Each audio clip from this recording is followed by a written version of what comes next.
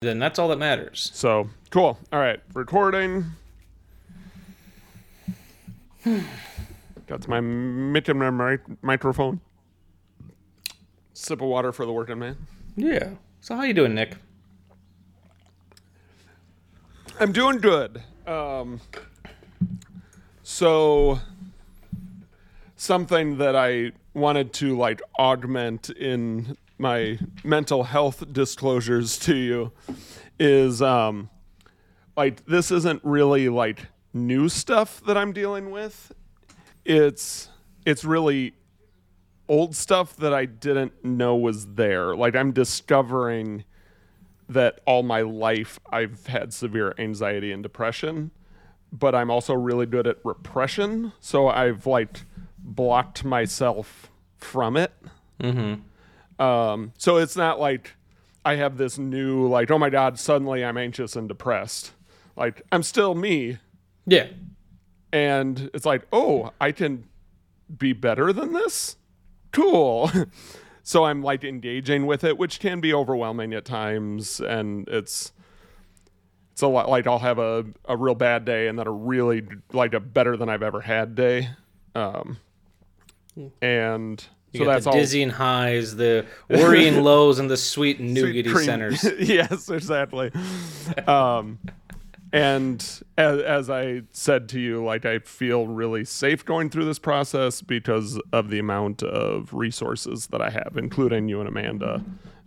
So I really appreciate that. And You're welcome. I'm in a very good place. You're in the good place. Yes, and hopefully the good place and not the fake good place that's actually the bad place. I don't know. That place seemed better than the actual good place, which just seemed really dull. Right. Because everyone eventually left. Did you ever listen to The Streets? The band? No. Okay. They have a song called Heaven for the Weather. Okay. And the main chunk of the chorus is, I want to go to heaven for the weather and hell for the company, which I really loved. No, I do too. So last night, I'll start earlier in the story. At one point, Rain and I were discussing our live music bucket lists, the shows that we wanted to see before we shuffled off our mortal toils. And then we were lying in bed one night, and Raina's like, "Hey, I just got you tickets to go see one of your bucket list bands, and we're gonna go." I was like, "Oh shit, awesome!" Well, that was last night, and it was Flogging Molly. Nice, you get the shirt on. I do. And Anti-Flag opened up for them. So we had this cool little Anti-Flag Flogging Molly show. That is a weird combination, but at the same time, not that weird. Right?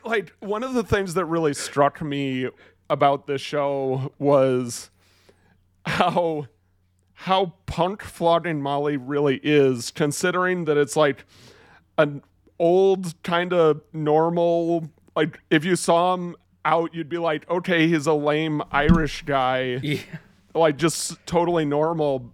And he sings about things he's not singing fuck the government. He's singing oh, remember when all the Irish sailed away because we didn't have any potatoes? But it's sing songs about potato famine and shit. Yeah, right. Yeah. But it's so punk. Yeah, well, it just works, and I don't understand why. Anti-Flag did an interesting pop hits or not a punk hits medley that I found really interesting. They did one half a verse from a Ramones song and half of a verse from a Sex Pistols song, and in this I'm what musical are we in right now that they're doing this kind of medley? It was bizarre. Weird Al used to put one of those in every one of his albums. Yep. But he would just do a polka version of it. Right. My favorite is actually from his album Running with Scissors, where he did Angry White Boy Polka, where it was a bunch of grunge music. It was, Local H, it was Nirvana, it was Nine Inch Nails, all those bands, but done like a polka song. But he did a medley of them. I lived for 4 years in two different 2-year stints in the town that Local H was from, Zion, Illinois. Local H is great because they have a really full sound, even though there's only 2 members. I saw them at a little music festival on the east side of Milwaukee. They're playing there. And it was also the first time that I've ever been at a concert where, there's always that one drunken dude who yells, "Freebird!" Right. And they stopped what they were doing. They're like, you know what? Fuck you. We'll play it. And they just went into impromptu Freebird. Oh, that's amazing. I was like, I gained a lot of respect for Local H that day. All right, here we go. Yeah, remember you asked for this. And they didn't do a great job, but they did impromptu, so I'll give them a lot of credit for it. Yeah, right. So I came up with a short little topic, just in case we don't want to use any of that for the preamble. I've been trying to come up with topics that will lead into what we're talking about. Ooh, look at you. Okay, I'm ready. Thinking ahead. Okay, so we've tackled some fantasy movies on this podcast before. Okay. And I've noticed with myself there is varying levels of success with fantasy movies. For example, I really loved when we tackled You're the Hunter from the Future, even though it's kind of like sci-fi fantasy, but it's, right. But then I thought Dark Crystal was painfully boring. Oh, okay, interesting. But then I love Labyrinth, so it's I wanted to ask you, what do you think? Pardon me, because I think you might lean a little more towards the sword and sorcery genre a little bit more than I do. Maybe I'm wrong. What, in your opinion, goes into making a successful fantasy film? And what are some of your favorites that we're not talking about today? Okay. I'm throwing this at you. Yeah, I do. While I'm excited about the concept of this tangent thing, and we can also save it for the episode if you prefer. I wish I had more time to think about it because right now I'm oh shit, I probably have a good answer for that, but I can't find it for the life of me. Let me rephrase it then. Just tell me some fantasy movies that you're a fan of. Tell me some fantasy movies that you're a fan of that maybe some people who are listening might not have heard of. Okay, that's because obviously The Lord of the Rings, you know, is. I don't think Peter Jackson needs any help. Right, but it was one of the most ambitious and successfully executed fantasy franchise. Give us one or two that you think the listeners should go check out. This one isn't exactly underground by any means. However, what I would say is that my Lord of the Rings growing up was the Black Cauldron books. Ooh, okay. So I would point to Disney's The Black Cauldron, which is an okay adaptation. It left something to be desired, but it also brought something interesting. I also believe that is where Tim Burton got his start. I think he was doing character animations for some of the creatures. Yeah. That's one I would point to. There's actually a great behind-the-scenes footage of Tim Burton from his time working at Disney. You can see this footage on the documentary Waking Sleeping Beauty, which is about Disney Animation's fall in the 80s and then its renaissance of Little Mermaid. It's a really fascinating documentary. It's called Waking Sleeping Beauty. And it's all about when the new regime came in the 80s and nearly killed their animation department. But there's a point where they're talking about all the people that came from Disney Animation, and they're showing people who are now run Pixar at a very young age. They're showing them when they were younger and everything. And they're and some of you guys might know this guy, and it's Tim, and they show Tim Burton, and he's staring at the camera and he gets really camera shy and he just keeps drawing circles and doesn't say a word. You can find that footage has been used in the past, but I know you can see it on Waking Sleeping Beauty. Nice. So the other one that I would point to, and it's a little on the corny side. Real quick, I should mention they mentioned Dark Crystal in that film because Dark Crystal is one of the things that nearly killed Disney Animation because it was such a big. Oh, wow! Interesting. It cost more than it made. But anyways, continue. So another one that I would point to that again, it's kind of in the same realm of if you consume a lot of fantasy film, you're most likely very familiar with it, but there's a chance you haven't seen it. Not you, that's the royal you, not the Michael you. Is the original Clash of the Titans. That one I have seen. It has incredible, like the classic stop motion animation of Ray Harryhausen. I think the story pacing is really interesting. I wouldn't say like brilliant or anything, but it has a pace that is unique to itself. Yeah. And anything with Burgess Meredith in it is like classic in my book. I love Burgess Meredith. Yeah. So like I said, fantasy has never super been my genre, though when there's ones I like, I really like them, and but it's not one of those genres where it's like even the bad ones I enjoy. Okay. It's not like slasher films where like no matter how bad it is, I still enjoy it. Yeah. Well, first I should mention one that I've not seen, and it's a big one, is I've not seen Conan the Barbarian. I know that. I have not seen that one either. That's on my list. So that'll be a future episode one day. But one of my favorites, and I actually have to give a lot of credit to my best friend in high school, Leanna, and her stepdad, Mark, who showed this to me, is Ridley Scott's Legend. I have not seen that one either. That one is really good. I'm aware of it, but legend has it that the creator of creator of Legend of Zelda was a big fan of this, and you can definitely see some influences there. But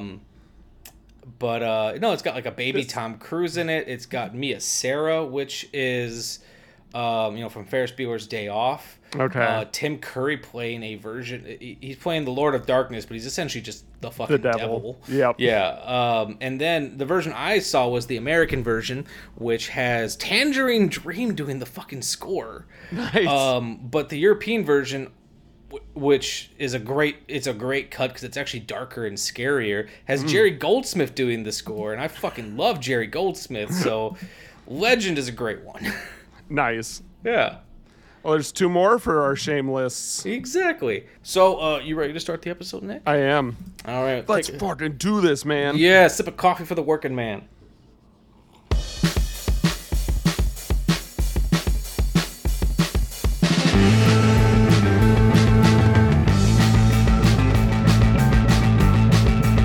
Warning! This movie podcast actually discusses movies. Be aware that it may discuss any of the following elements: endings, surprise twists, unexpected cameos, and all manner of spoilers. If this doesn't appeal to you, why listen to a movie podcast? Without further ado, please enjoy our feature presentation, The Shameless Picture Show. Hello and welcome to another episode of The Shameless Picture Show. I am Michael Vyers, and with me, as always, is a great warrior and a swordsman who happens to be 10 times bigger than me, Nick Richards. When we obviously we met each other in person, but it had been a long time. When I came to see you for your wedding, I forgot how freakishly tall you were. I was like looking up at you. It's like I was like, baby, one upsies. How's the weather up there? How you doing, short stuff? I can let you know when it's about to rain. Exactly. So I when I heard that quote, I was like, there we go. That's it. So we here on the Shameless Picture Show have explored a lot of different realms of the fantasy genre, as we just discussed. We've done sci-fi fantasy epics like Yor, The Hunter from the Future, and Masters of the Universe. We've had contemporary fantasy films like Highlander, and we've even tackled Muppets with The Dark Crystal. However, there has been a fantasy epic that has been discussed amongst moviegoers that has a huge legacy that we had never tackled. So we decided to cross it off both of our mutual shame lists, because today we're discussing Willow. Set in a fantasy world that I don't believe is ever named, there is a prophecy that a child will be born with a runic birthmark, and this child will help defeat the evil Queen Bavmorda. When this child is born, the queen hears about it and sends her guards to hunt down this child. The midwife escapes with the baby and sends her downriver in a raft to be found by I wrote this weird. The baby is sent down the raft and is found by a farmer named Willow. Willow dreams of becoming a great sorcerer, but lacks any confidence in himself.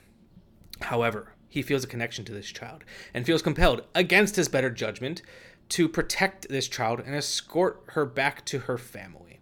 Along the way, Willow meets a swordsman named Mad Mardigan, who is locked up. Is he a criminal or a great hero? Willow is uncertain, but decides to trust him, and they continue on their journey. Will this child really be the downfall of the queen, will Willow's journey end with bloodshed? Based on a story from George Lucas that was originally penned in 1972, the film didn't see life until the 80s because Lucas had felt the visual effects had finally caught up to his vision for this film. While making Return of the Jedi, Lucas had approached Warwick Davis about playing the titular character Willow.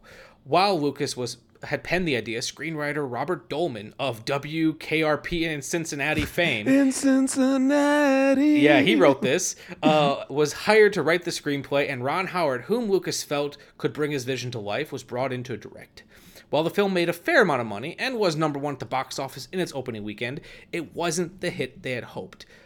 On top of that, the film had received mixed critical reviews that praised the film's special effects and Warwick Davis' performance, but the film had been panned for its slower pace, and Siskel and Ebert gave the film 2 thumbs down for being tedious and not enough story for how big the effects were. That being said, the film was nominated for an Academy Award for special effects, and it actually was nominated for 2 Golden Raspberry Awards, but the film would go on to be a cult hit on home video and even spawned a board game, some video games, spin-off novelizations, and a new Disney Plus TV series, which I've not started watching yet. The film stars Warwick Davis, Val Kilmer, Gene Marsh, and Billy Barty as the High Wizard of Willow's Village, with music by James Horner and cinematographer by Adrian Biddle. The film was written by Bob Dolman from a story by George Lucas and directed by Ron Howard from 1988. This is Willow. Trailer. Creator of Star Wars. From the director of Cocoon. A world is awakening. Why, with the strength of my great army, can you not find one little child? It's a dangerous world. That's why we need your help. Your journey has just begun. Willow.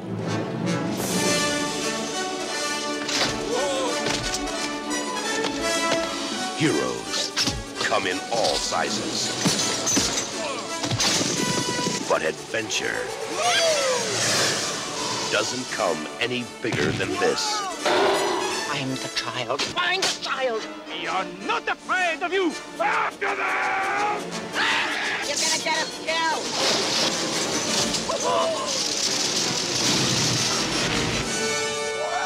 I trust them completely.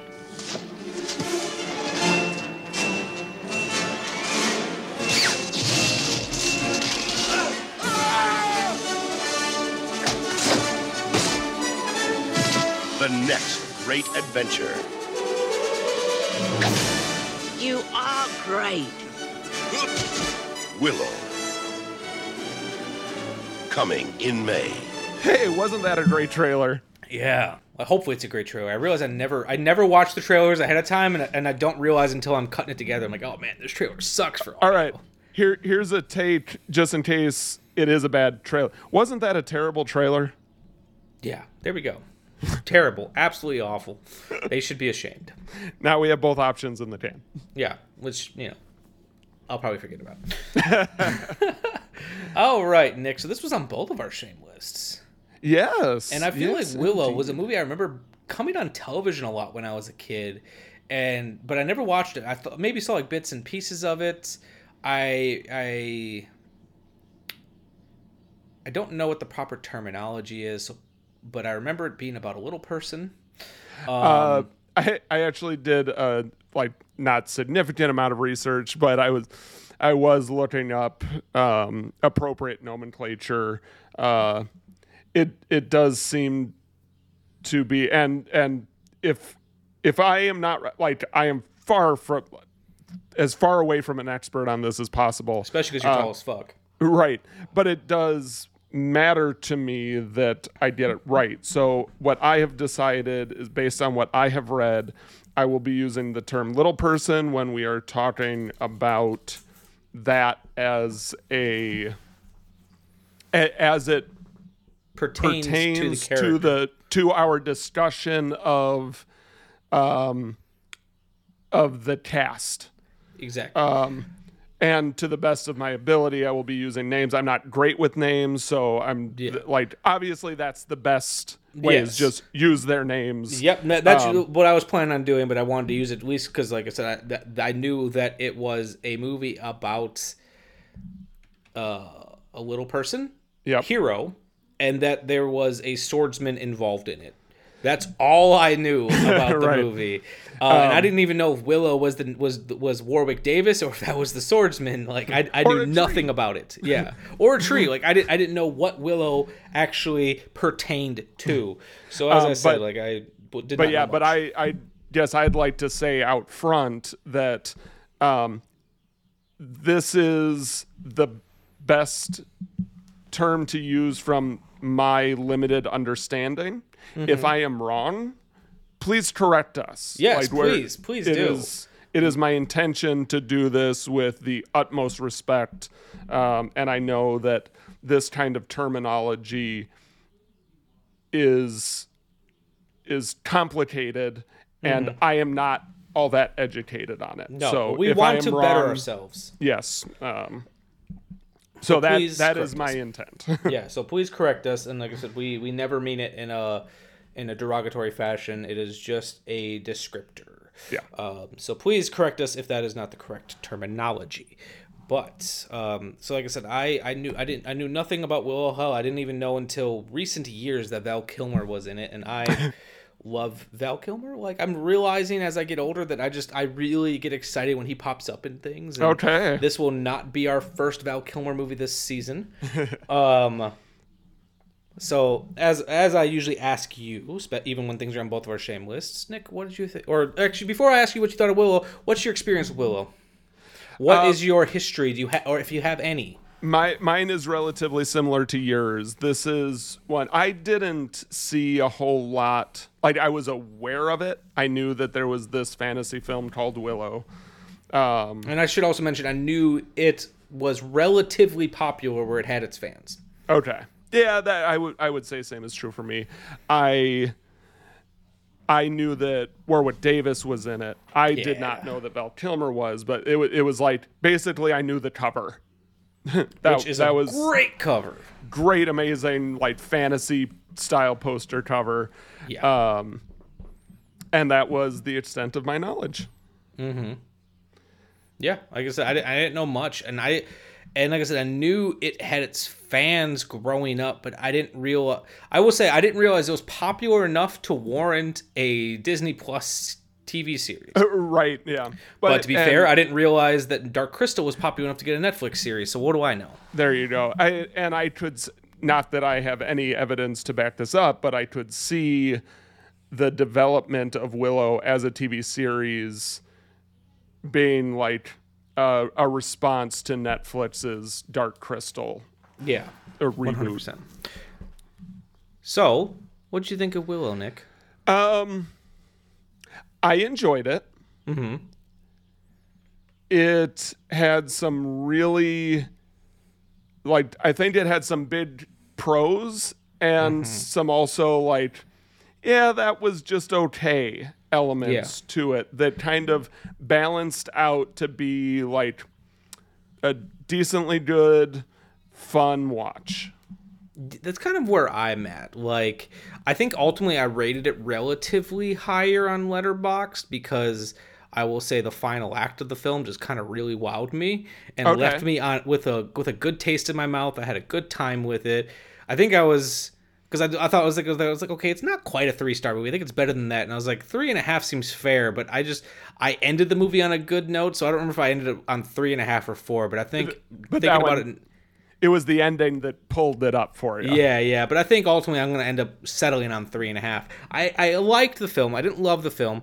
And I think I kind of had similar feelings to how you did, where like when Willow was working, it was really fucking working. Yeah. In a way that like, sometimes fantasy films don't always have for me.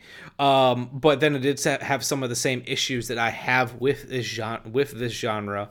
But ultimately, I did like the film. I'm actually excited to check out the Disney Plus series because ultimately, what worked so well for this film for me was Warwick Davis. Yeah. And I really liked his character. I started crying at the end when him and his wife were reunited. Right. I miss you already. Don't worry, Kaya. I'll be fine. I'll be back before you know it. Well, remember to keep her warm. And here. This will bring you luck.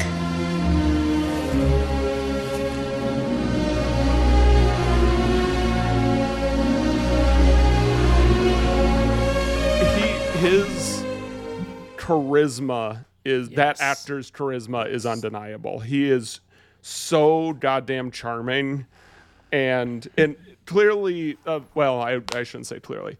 My take on another element to my take on Willow is that of all of the fantasy films that I have seen or am aware of, Willow is the one that is closest to, hey, let's make Lord of the Rings, but have it be not Lord of the Rings. Like I kept thinking of that as I was watching this. It's like it's almost Lord of the Rings. It is like the uncanny valley of Lord of the Rings. As I have been delving deeper into the world of Dune, which is an interesting series in itself. Because, that's a whole other fantasy. Because it's fantasy, it feels more fantasy than sci-fi, but it falls into the sci-fi world. Yep. But it feels like a fantasy series. As I've been watching and getting more into the world of Dune, both David Lynch's version and the more recent movie, which I actually happen to really like. As do I.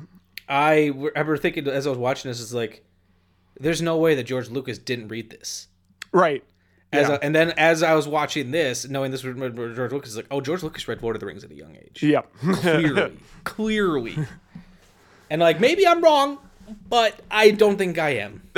There's also part of me that, when you look at the cast and their credits, like so many of them played Ewoks or droids in Star Wars also. And it was kind of like, I just read Lord of the Rings and I have this cast that I worked with for Star Wars that we could have be our version of the Hobbits. Like, let's do this. Like, that's kind of what it felt to me when I saw what pieces were actually there in this film. Because being aware of Willow, I had no idea that it was, until I was watching it the other day, that it was directed by Ron Howard, and was it produced by George Lucas? He was a producer on it as well. As like I said, he has a story by credit, which means he wrote he wrote an early draft. Yes, yeah. So that when I saw all those pieces, it's like, I see what you did there. yeah, and it's also not a complaint to it, because not at all. Because one thing I will say, like, one of the issues I sometimes have with fantasy films,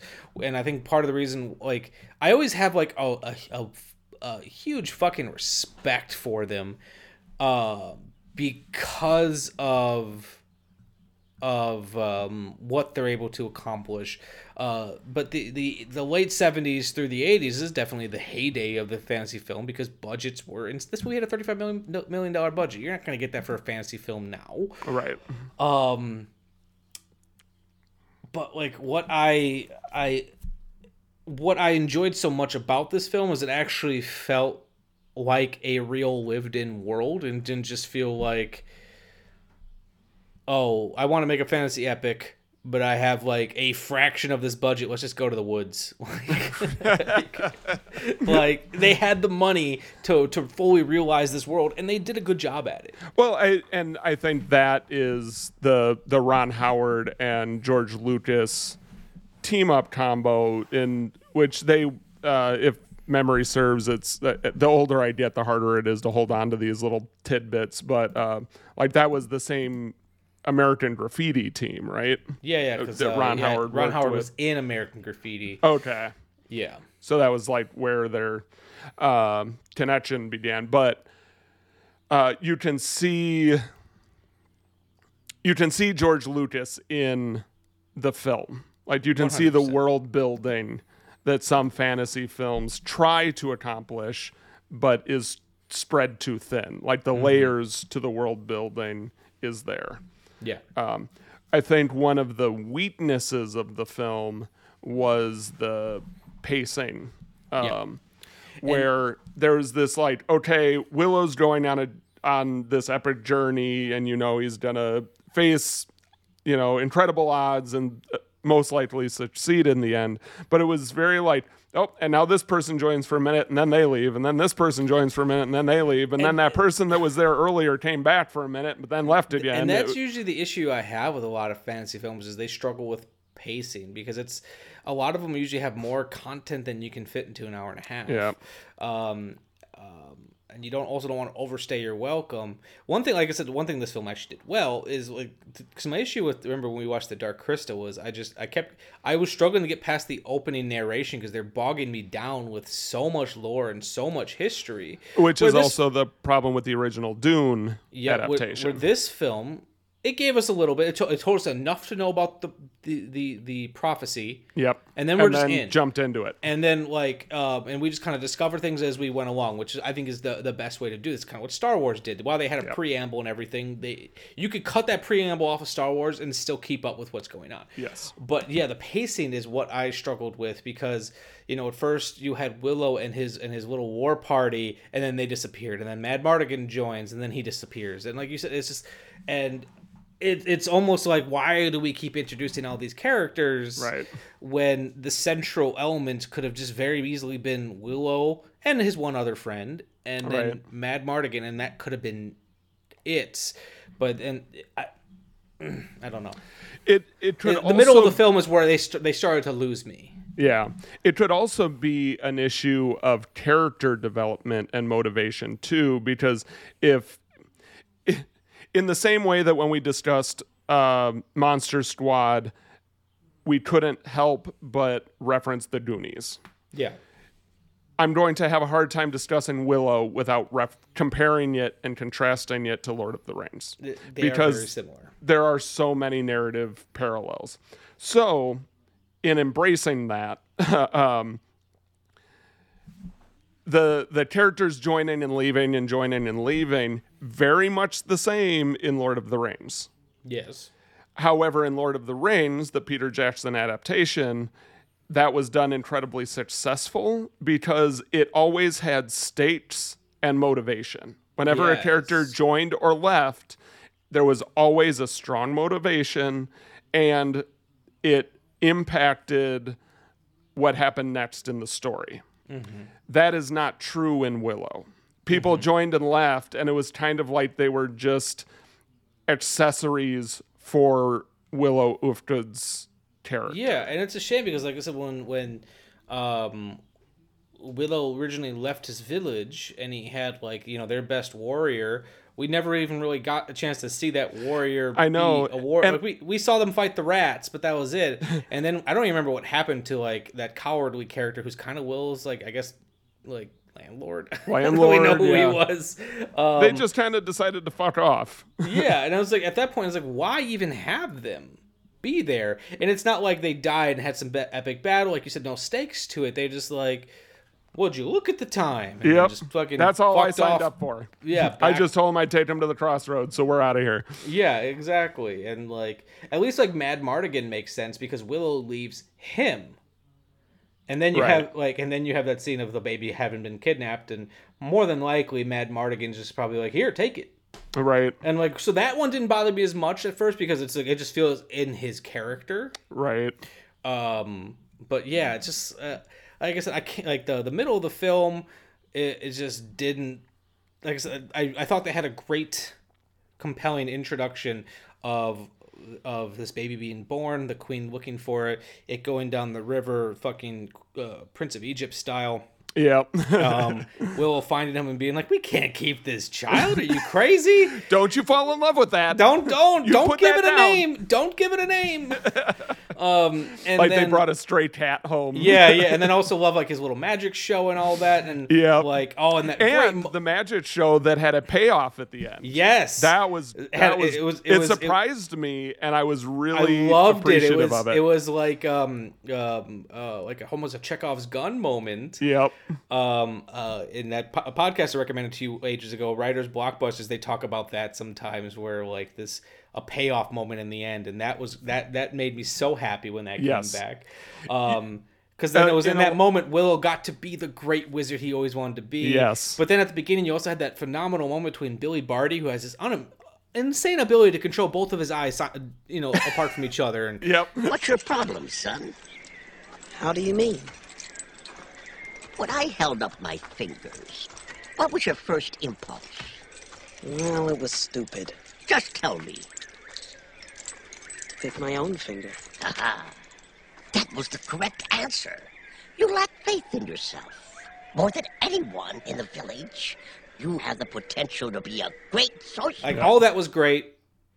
And then they had me up until when they met Mad Mardigan, and then I started losing interest again. But then they won me back in the end. So I think we can agree that this film had a second act problem related to character motivation and the consequences that didn't really show up from the in and outs of the characters. Yes, 100%. But like I said, it and I think the reason I still rated it pretty high is because it wowed me in the third act. Because if this movie would have had like great first act, great second act, and then just kind of been a wet fart, it would have left me with a bad taste, and I probably would have. Better to have a bad second act than to have a bad third act. I'm willing to forgive a lot if you had a good strong intro and you have a good strong outro. I'm willing to forgive a weaker middle act of the film. Sure. The least of the sins. Yes. Because it's like, okay, I don't care how we got to this final act, but that fucking fight with the creature was super cool. It went on a little long, but like it also was my jaw dropped a couple times, like when that thing like had all of its skin ripped off and everything. It was like, this is a kid's movie. Right. I loved that animation style too. It did like it was reminiscent of Ray Harryhausen, that big monster kind of stop motion. And it also had I like this movie had a great redemption arc for Mad Mardigan because when we meet him, we don't know anything about his past. We just know that he's locked up, probably because he did something fucked up or something stupid. He got himself into that, essentially. Yes, yeah. I think stupid is what I was feeling based on his character. But then the film, kind of shed away his layers a little bit. We find out that he was once a soldier, once a warrior, and he was once a man of honor. You are a great swordsman. Yeah. And then he kind of had his redemptive arc in the end, and truly, at the beginning, he just wants to help Willow to get himself out of it. But in the end, he wants to help Willow, and he wants to help this child because he's got a strong moral compass that he forgot about. So it's like, I love the way this movie ends with Willow. Like I said, even like he becomes the great sorcerer he always wanted to be in a different way than he expected. Yeah. Because he won in the end by using one of his tricks. Right. And versus the stone petrifying acorns or the bird trick. Yeah, he played to his strengths. And then, like I said, Mad Mardigan had a good storyline. It was a nice twist. I wouldn't say a twist, but I liked with the queen's daughter ends up. It came out of fucking nowhere, really. But it was a nice moment.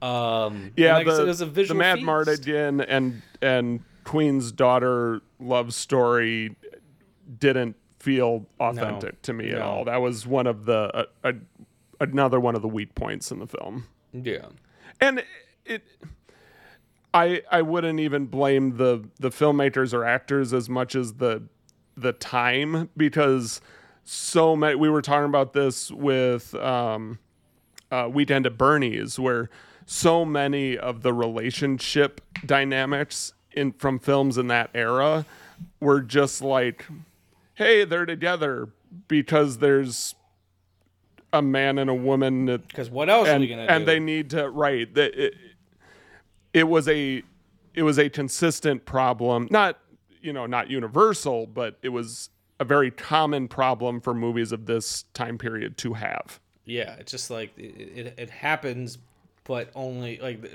for no other reason other than films think are it should. supposed to have a love story. Like Yeah. that was like how they felt about it, and that is the amount of energy they put into that part of the story. And let's be real, the real love story is Willow and his wife. That Right, was yeah. that was adorable. She, cut off a bit of her hair for him. That's what gave him the strength in the end. That was what, like I said, I think that's also probably why I gave it such a high rating, because it's like I was like tearing up in the end when he saw her and they ran to each other, and I'm a big softie. What can I say? Right. Yeah, me Like, too. I loved that, and I love that, in the end too, because like I just like I said, I just love Willow as a character. Which, if I return to this film, he's going to be my like for Warwick Davis in this role, especially because it's a role that he could really sink his teeth into, is going to be the reason I return to it. Sure. But like I love the whole reason he didn't want to originally even tell the elders about this baby. It's just like, it's going to bring badness to the village, and they're all going to blame me. Yes. Yep. And then in the end, he's the hero. Yep. Willow is the hero. Absolutely. I love it. Like it's that type of feel good ending that like it's schmaltzy, but in a way that's still really effective. Yeah. And then again, to go back to the Lord of the Rings, like it certainly shares the same theme, though not nearly as well crafted of a theme of the simplest of people can have the biggest of impacts. Mm-hmm. That it isn't the big war heroes that are making all of this stuff happen. It was the farmer and father and husband who was hesitant to go on this journey in the first place, but he knew it was the right thing to do. Exactly. And I think those ultimately, I guess, for lack of a term, those underdog stories are what really appeal to me in any sort of narrative. Like, it just becomes less fun if you're watching a character who's just great at everything. Right. That was kind of like one of my problems with the newer Star Wars films. I just thought she's just good at everything right away, and I feel like there was no learning to be done. Right. There was never any. There was nothing never to any, overcome. Yeah, there was never any self-doubt. At least personally. Yeah, like there was never a moment where she was like, I can't fucking do this. Because at least with Luke Skywalker, he had those moments, at least in the first film, he was like, I can't do this. Right. And after Old Ben Down, I especially can't do this.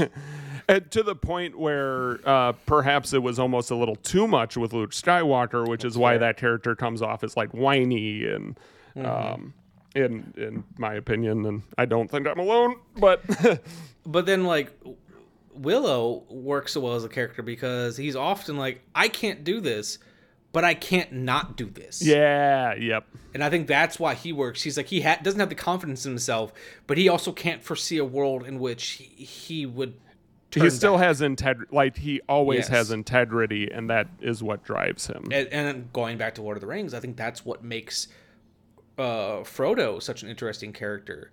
Frodo doesn't have all the confidence in the world. He's got more confidence than Sam does.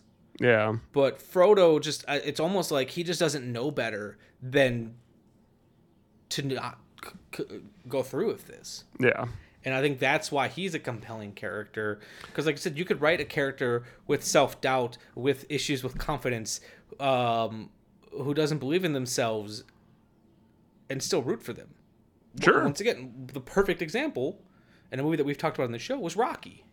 Right. Rocky, at no point in that film, thought he could actually beat Apollo Creed. Nope. Whenever people were doing this, like, what? And no one around him thought he could do it. Right. And they're like, hey, Rock, why are you doing this? Try. Yeah, he's like, hey, Rock, why are you doing this? He's like, because I got nothing else to do. What are you going to Another film with the great Burgess Meredith. Yeah. he won an Oscar for that film.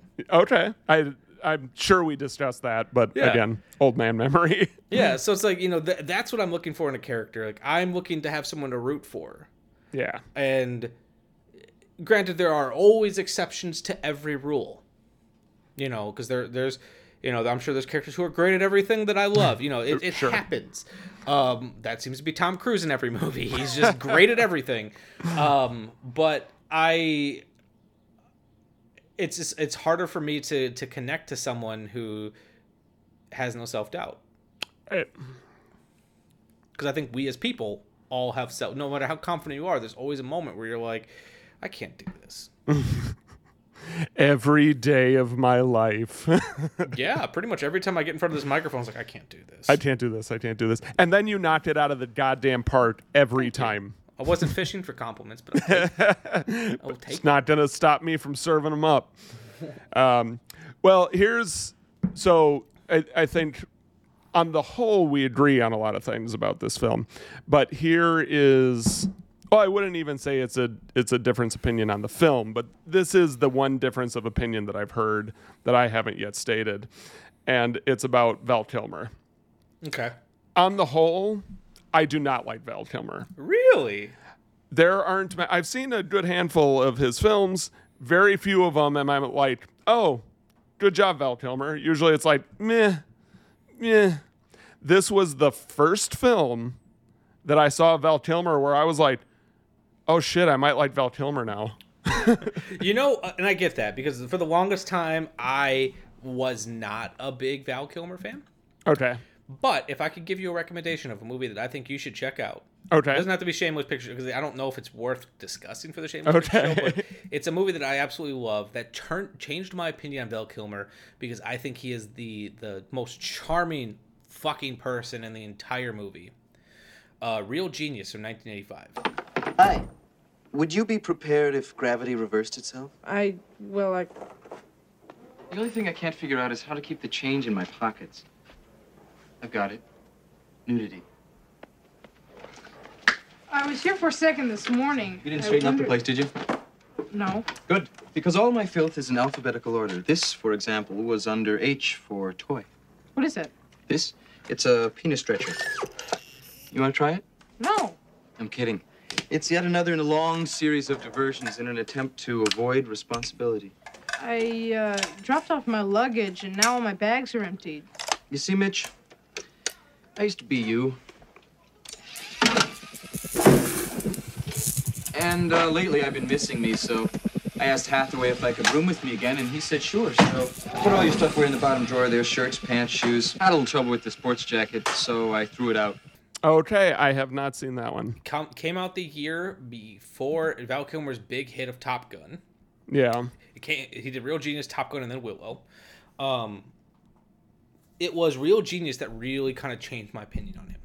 Okay. And I think I even have it on my Vudu account. So if you wanna watch it, I will make that happen for you. Nice. Okay. And then like after seeing him in that, and because he's also playing, because there is a point where Val Kilmer, he knows he's Val Kilmer, and is just kind of being Val Kilmer. Right. Right.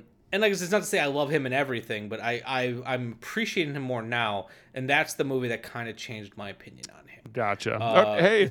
It's combination as always, I am willing to give it a chance. And it's a combination between that and The Doors. I really liked him in The Doors. Okay. As Jim Morrison. So yeah, I highly recommend you check out Real Genius. And actually, I'm curious if it is streaming anywhere, just in case you don't want to watch it off of Vudu. I'm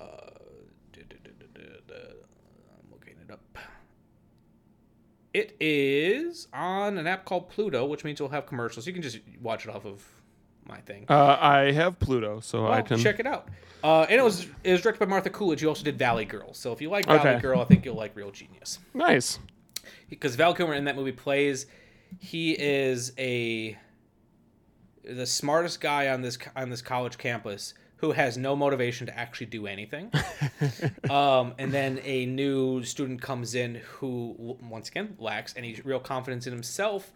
And Val Kilmer takes him under his wing and actually learns to apply himself and teaches. And this kid learns to find confidence in his own abilities. Nice.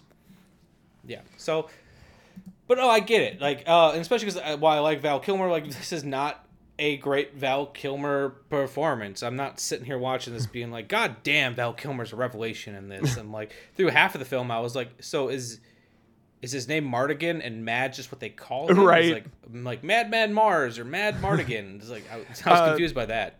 I wasn't because I was watching with subtitles on, so I was reading it. But no, I really enjoyed Val Kilmer in this. It was to pull on my D&D experience, I thought like he's a fighter character who's being played like a bard. Yes, actually. Or but a rogue. As someone maybe, who is currently playing a D&D campaign as a bard, he is far better with swordplay. But no, I can definitely see that with Mad Mardigan, where he is like a bard or rogue in personality, but yes. a fighter in actual class. Yeah, it's like because it's interesting too because he is doing everything he can throughout this movie to stay out of a fight. Yeah, you know, like dressing up like a female, so he doesn't have to get into a fight and all this. And you learn in the movie he is very capable. Right. He fights off a good portion of this army. Actually, that's one of my favorite parts in this movie is when that fucking creature comes to life and they all run away from it, and he's standing next to all his enemies. I chortled out loud at that point. Yes, that was one of the highlights. And then they all gave him that look and like, really? And he's like, I'll just be over here. And I was like, Val Kilmer makes that work because he just has so much personality in this movie. Yeah. Yep. Agreed. So, I think we're winding down on our what we can talk about with Willow. I will ask you, as I always, well, not always, because I always forget to ask, did you have a Thrill House moment in this? And if you didn't, tell me then your favorite moment, just in general. Favorite moment was probably, to the best of my recollection, the one that you just brought up. Though I did also appreciate that the running bit about the sorceress that had been transformed into an animal and the amount of times that Willow tried to change her and just turned her into a different animal. And there's also that bit once again of Val Kilmer where he's like, so what do you look like? She's like, I'm a beautiful woman. He's like, can you turn her back? Right, do that. And that actress is in The Neverending Story. As who? As the wench to the winch wench. Oh, it has Neverending to Story is hurt one that I really before like. It heals. I love Neverending Story. That's like one of my sick day comfort movies. That one I could watch a billion times over, and I think it is imaginative and original and beautiful. I cannot say enough good things about that. Wolfgang Peterson, who directed it, just passed away last year. Oh, really? Wow. You have to watch it in his honor. Yep. But I think my Thrill House moment was the village sequence very early on in the film, in part because of Warwick Davis's portrayal. They did an incredible job of setting up that the reluctant hero. Yeah, the setup for this movie is just so fucking well done. Yeah. Also, his kids are some of the cutest damn kids I've seen in cinema. 100%. And like I said, I say the same thing about his wife. She just seems like an adorable person. Right. I love how the kids' performance, it feels like they're so excited to be on set, and they're just they're diddling, and the diddling is super off. They're not acting like they're diddling. It's like I'm imagining how many cuts that hit the editing room floor because they kept looking around are we doing it? I know. Are we doing it right? Yeah, actually, my Thrill House moment was really early on too. It was right around there, but I actually think it was Willow trying to answer Billy Barty's question of which finger or whatever it was. And then the heart to heart afterwards. Right. That was okay, I'm invested. I like this character anyways. Right. But this is invested me in his journey. I love it. Yeah. That's a great answer. And then, I just purely favorite moment, I think is same as you, is just Val Kilmer and realizing that he crossed enemy lines and all that. and his hijinks overall throughout the whole film were really entertaining. Going back to kind of our disclaimers in the beginning, I put a lot of thought. I can't say I came up with any conclusions, but I put a lot of uneducated thought into the portrayal of little people in the film. Mm-hmm. It felt very positive to me, but my take on it matters 0%. But like, you know, where was I going with that? I got so wrapped up in the like making sure that my wording was respectful that I lost my concentration. What were we talking about just before that? Favorite moments? Yeah, just edit that out. I lost track of it. All right. So, like I said, I think ultimately both liked Willow. I don't think neither of us necessarily loved it. Yep. But, I would watch it again. Yeah, but it was out of the episodes, out of the movies we've discussed so far this season, it is definitely the best movie we've discussed so far. A lot of disappointing watches on our list so far this year. Weekend at Bernie's was not good. Murder on the Orient Express was kind of boring. Yep. But Willow felt like was a fun watch. And then our next episode is going to be a fun one. We're going to have my friend Josephine on, and we're going to discuss Spice World. Yes, a movie that I haven't seen since I was a kid. And like I said, it's not a movie that I think either of us would have necessarily chose, but her pure excitement that she just requested it. And I was like, since you request it and you are clearly excited to talk about it, we're going to fucking do it. Well, we're local H being told to play Freebird. You know what? Fuck you. We'll do it. I don't know how good it's gonna be, but god damn it, we're gonna do it. Well, I honestly, her excitement for it excited me. I never had any motivation to watch Spice World. Like I never really listened to them. I don't have any connection to the source material to get excited. But her excitement for it was like, oh shit, yeah. Of course I'll watch Spice. Let's do it. If it's even anywhere on the same level as the Josie and the Pussycats movie, I'm stoked. I love Josie and the Pussycats. I do too. I think it's not great. Just because I had a huge crush on Rachel Lee Cook either. That's just an added bonus.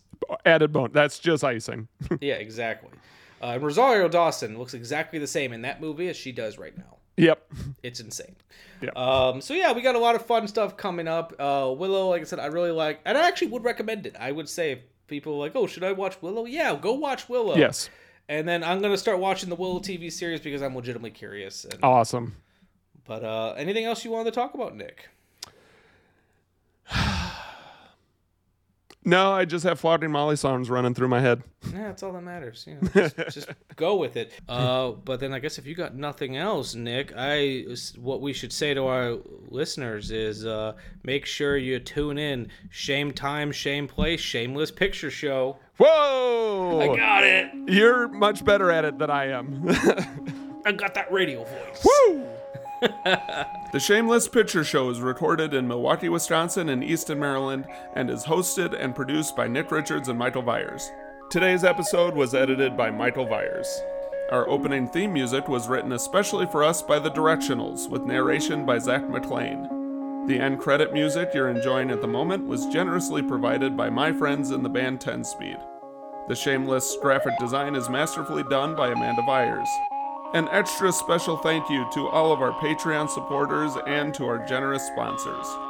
We are on Spotify, Stitcher Radio, iTunes, Google Play, and Libsyn. You can find links for all these amazing people in the description below.